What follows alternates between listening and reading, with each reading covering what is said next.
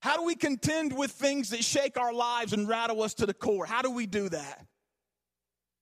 When the entirety of who we are and what we believe, how can those things remain intact when we're disappointed, when we're frustrated, when life collapses underneath of us and we're trying to figure out what happens now? How do we stay intact? We stay intact. You know why? You know how? Because we keep the focus that David kept. Psalm 62 reads like this.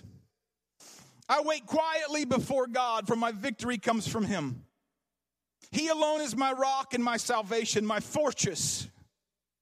I can hear Caleb's voice, where I will never be shaken. So many enemies against one man, all of them trying to kill me. To them, I'm just a broken down wall or a tottering fence. They plan to topple me from my high position. They delight in telling lies about me. They praise me to my face, but curse me in their hearts. In Living Translation, it says interlude. Probably in a King James Version or a New King or NASB, it probably says Selah. It means stop and think about it. Stop and contemplate the words. And then David picks it up and he goes, let all that I am wait quietly before God, for my hope is in him. He alone is my rock and my salvation, my fortress where I will not be shaken. My victory and my honor come from God alone. He is my refuge, a rock where no enemy can reach me. Oh, my people, trust in him at all times. Pour out your heart to him, for our God is a refuge. This morning when life is rattling and shaking, I need you to do something. I need you to turn towards the rock. And I'm not talking about Prudential Insurance. You don't need a piece of the rock. You need the rock. And when you turn to him, he will make all things clear. He will make all things. I want you to do something with me. The next time you're in a situation where you feel the quaking and the shaking, do something. Rest. Don't react. That's what David does. He said, I will wait quietly before God, for my victory comes from him. The word wait there means to be in silence. It means to be in a place of repose. It means to be in a place of rest. David feels the quaking and the shaking of the earth, the ground, the relationships, the people, the things around him. And he says, I'm not reacting, I'm resting. I wait quietly for God. Our initial response as human beings almost always is the wrong one. We can respond in anger. We can respond in frustration. We can respond in fear and worry. And David's response is this: I will wait quietly before God.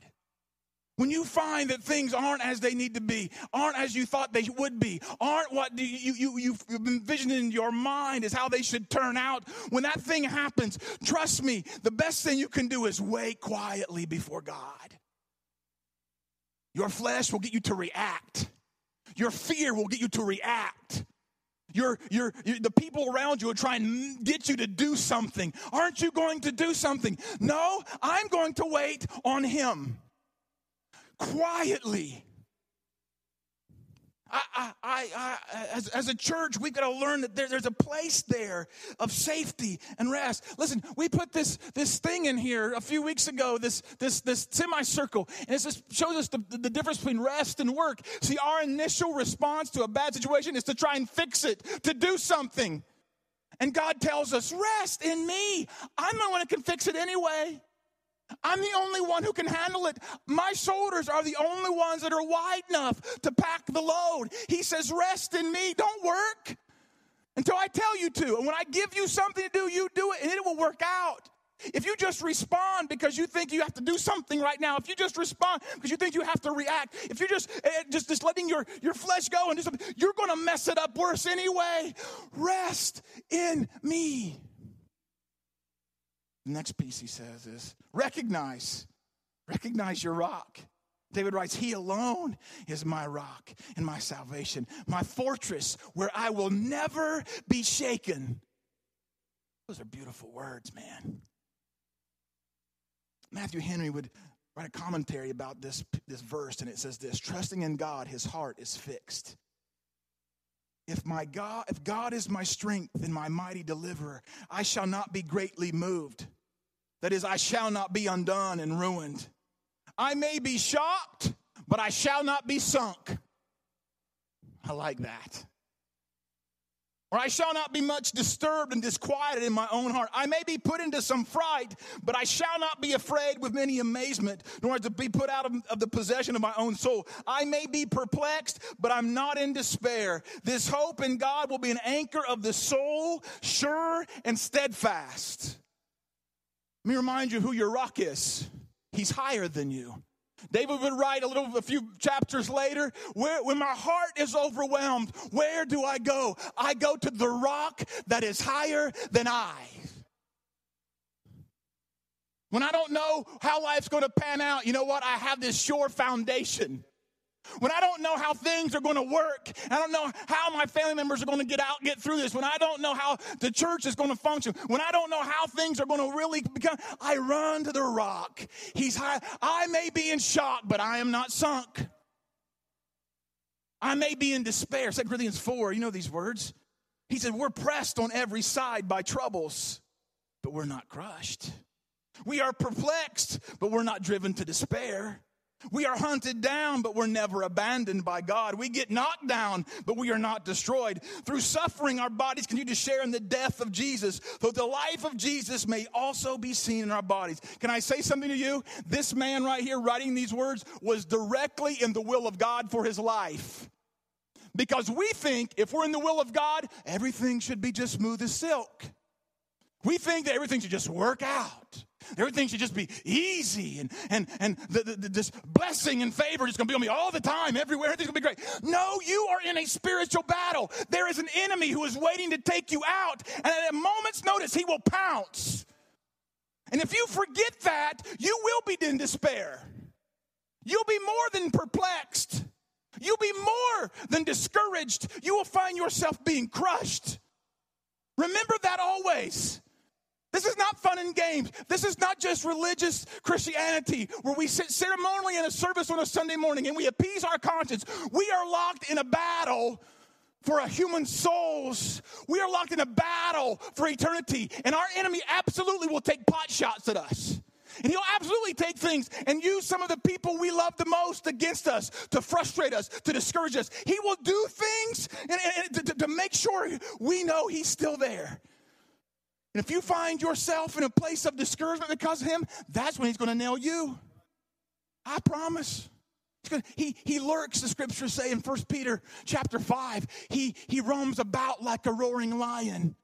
I've seen enough National Geographic and other, Mutual of Omaha, Wild Kingdom know how to stinking lion works. And I've never seen one except in a zoo laying around.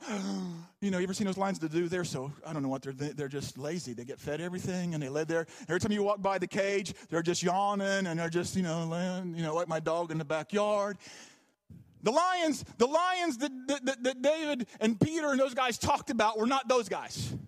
These are guys who wait in tall grass, observing a herd. They watch and they wait and they see who is weak. They see who is young. They see who is frail. They see the ones that are weary. They see the ones who are aging and just not able to keep up. And they wait and they wait and they wait. And at just the right minute, they come out of the grass with their teeth bared, their claws lanced out, and they will take that one that's wearied and worn out and tore down, and they'll make an end of them. They will eat them for lunch. It's good for you to remember in the middle of that moment that your rock is higher. You will not find yourself in discouragement to the point of despair. You might find yourself perplexed, but you don't have to worry about what the outcome's going to be, because we've read the end of the book. We win. Well, anyway.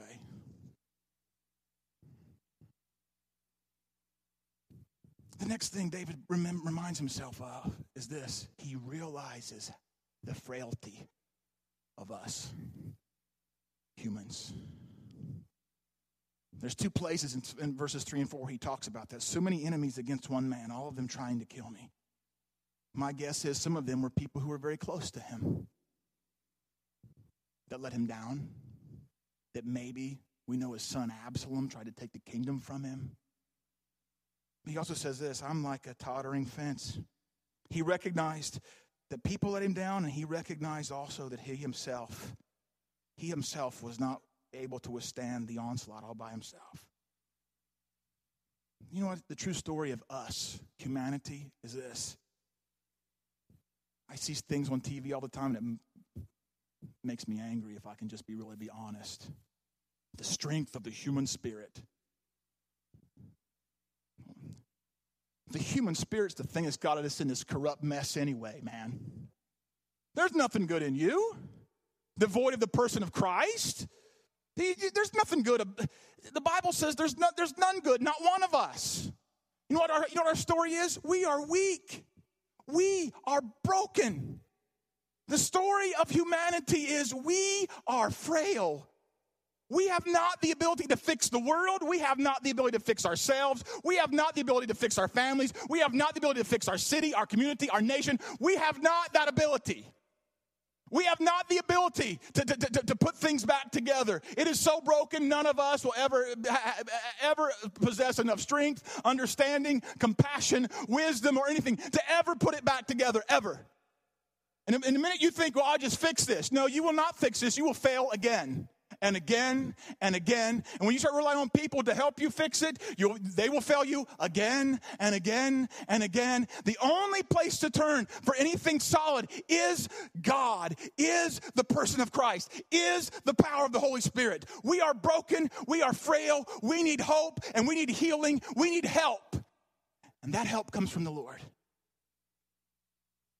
Isaiah 61, Jesus just starts his ministry. He quotes this piece of scripture, reminding us how broken we are. He says, the Spirit of the Lord is upon me, for the Lord has anointed me to bring good news to those who are impoverished. Well, I can pay my bills. If you think that's all he's talking about when he's talking about being poor, you are lost to begin with. You have poverty of soul. You have poverty of relationships. You have poverty of wisdom. You have poverty of understanding. You have poverty of emotion. You have poverty of mental capacity. You are not all that in a bag of chips. You are broken. He can bring you good news. He's not broken. He is wholeness. He is life. He is healing. He goes on to say, he has sent me to comfort the brokenhearted, put life back together, to proclaim liberty to captives and the release of prisoners. He has sent me to tell those who mourn that the time of the Lord's favor has come. That's good stuff, man. He's not bound by our circumstance. He's not bound by our difficulty. He's not bound by any of that. After we realize we're frail, you know what we have to do? Return to our rest. He goes back to where he started at the beginning. Verse 5 says, let all that I am wait quietly before God, for my hope is in him. He alone. Not my bank account. Not how good I am at my job. Not how secure I feel in my marriage relationship. Not in how comfortable I feel in a church with other broken people. Not in whoever. Not in dad or grandpa or mom. Not he alone. He alone. He alone. Can I tell you something? I'm weak and frail. Hang around me long enough. I will probably mess you up at some point in time. I will say something you don't like. I will do something really stupid. I am not beyond the brokenness all the rest of us experience. Every leader in this church has a brokenness about them, every one of them. And at some point in time, that brokenness will be exposed. You know why? Later in 2 Corinthians, or right before I read that verses 4:8, 2 Corinthians, he says this, Paul says, we have this treasure in earthen vessels, so the excellency, the power might not be of us, it would be of him. When I let you down, you know what you need to remember? I'm just a vessel. I'm a broken pot, man. That Jesus took the Holy Spirit, he put the pieces of this pot back together, he decided to live on the inside of. Nothing special. I'm not super holy or super wise. Andy Stanley has this saying when he's talking to his staff, he says these words, he goes, you as a pastor, remember this, you're not the smartest person in the room. That'll help you be a better leader if you remember that. I'm reminded of that constantly. I'm not the smartest guy. I'm not the wisest guy. I'm not the best guy. I'm not the holiest guy. I'm not any of that. I'm just a dude who's trying to make his way to heaven, serving Jesus with all my guts. Return to your rest. He alone is my rock and my salvation, my fortress. I will not be shaken. One of my favorite pieces of scripture is found in Isaiah 43 because we used to say there's if-then statements. I'd say this. There's when, not if statements in the Bible. This is one of them. Isaiah 43, verse 1. It's not a matter of if, it's a matter of when. But now, Jacob, this is the Lord who created you, O Israel. The one who formed you says these words. Don't be afraid. I have ransomed you. I have called you by name. You are mine. If you go through deep waters. What does it say? When you go through deep waters, I will be with you. None of us get an exempt form to not go through the deep water. None of us. If you go through rivers of difficulty. What does it say? Rick Strange used to go to this church. He talked about doing a skit about the Ronco Bible where you could change words if you wanted to. You know, you could just write in or scratch out stuff. I'd like for it to say if, but it doesn't say that. It says when you go through rivers of difficulty, you will not drown. When you walk through the fire of oppression, you'll not be burned up. The flames will not consume you. Why? For I am the Lord your God. He alone is my rock. The Holy One of Israel, your Savior. I gave a ransom for your freedom. Did you know that? I gave a ransom for you. That's more true for us in the New Testament, New Covenant of Christianity than it is for these guys in the Old Testament. He paid a ransom for us. The Bible says, if he did not spare his own son, will he not freely give us the kingdom? It says that. If he paid a ransom for us, he's going to see us through. Others were given exchange for you. I traded their lives for yours because you're precious to me. You're honored and I love you. Do not be afraid. He starts off there and he goes back there. For I am with you. He alone is my rock and my salvation. My hope is in him. He is my fortress, my salvation. I will not be shaken. After you return to your rest, that's talking about what's going on the inside. Physically, you have to run to your refuge. David writes here, my victory and my honor come from God alone. He is my refuge, a rock where no enemy can reach me. Oh, my people, trust in him at all times.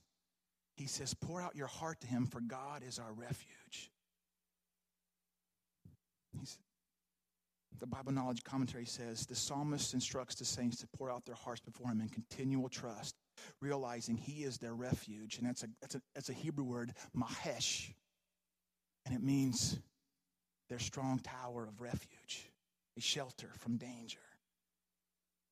So you can't trust me. You can't trust any government office or official. You can't trust people in any way or anything man-made or anything humankind has come up with. It's amazing to me how many times humanity tries to show itself to be so strong and so vibrant and so able and so capable. And every time we make certain statements of how indestructible we are, those very things that are monuments to our greatness somehow have a habit of crashing down. I don't know how. God always makes sure that, think about the Titanic. You know, not 15 years down the road, maiden voyage. Where does it end up? The indestructible ship. It's laying at the bottom of the North Atlantic right now. A testament of how great humanity is. A monument laying on the bottom of the ocean. Our God can be trusted. His word is true and faithful. Heaven and earth will pass away, but his word will stand forever. Life may throw you difficult things, and you may come to the realization, maybe you've come this week to how frail and how broken you are, how needy you are, how incapable you are. And the God of heaven, who started at the beginning, will be at the end, has been everything in between, stands there and says, run to me. Pour out your hearts to me. Pour out your lives to me. He says, come to me, all you who are weary and heavy laden, and I will give you rest. You can trust me. I will walk you through. I will help you. You may go through fire and it may get really hot, but trust me, you will not be consumed so long as you walk in the envelope of my presence. You may go through the high water, but listen, I am the lifeboat and it may rock as you're getting across to the other side, but trust me, we're getting there. That's what he says. The word trust there doesn't mean just to give a mental assent to. It means to believe in a person or object to the point of reliance upon. I saw a pastor tweet this line this morning. I just hurried up and locked it into my notes. Jesus' works and Jesus' words are a holy knot, inextricably tied together. Don't just admire his works. He was amazing. He raised dead people. He healed the sick people. He went to the most broken and loved them when nobody else wanted anything to do with him. He spoke truth, whether it was popular or not. He was everything we want to be. Those were his works. But he says, you must trust his words. Matthew 28, he's leaving the planet, entrusting some weak, completely fallible, messed up people to carry on his mission. And his final words to them are this: Lo, I'm with you always, even to the end of the age. Trust me, I will be there.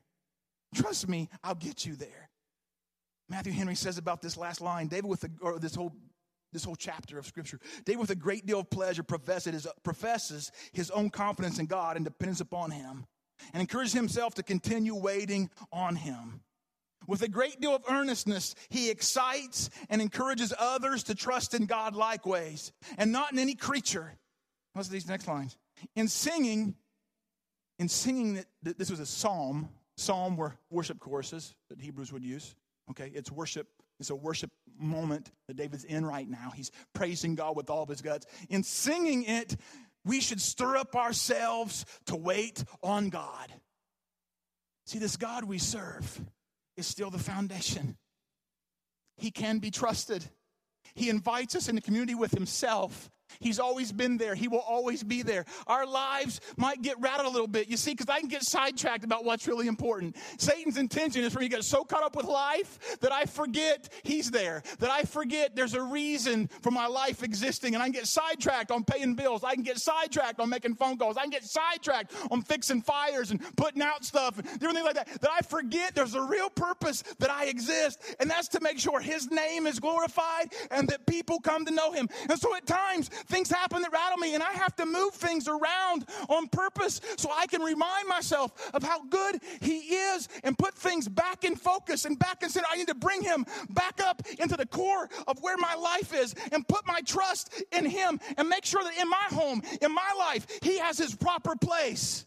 And then when I do that, then other people can join in the glory and the worship of him. I can bring them to a place where they can sit at his table. But if I get sidetracked and I let Satan eat me for lunch, that will never happen. I have to move things around at times. Sometimes the shaking can comes so that things will get moved around that need to be moved around.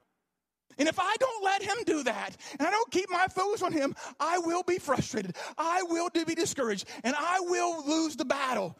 But if I determine that he is my rock, he is my salvation, he is my foundation, I'm not going down with the ship. You can have the Titanic if you want it. Rely on humanity all you want. I got a rock that's higher than that I'm running to, and we're going to worship him together.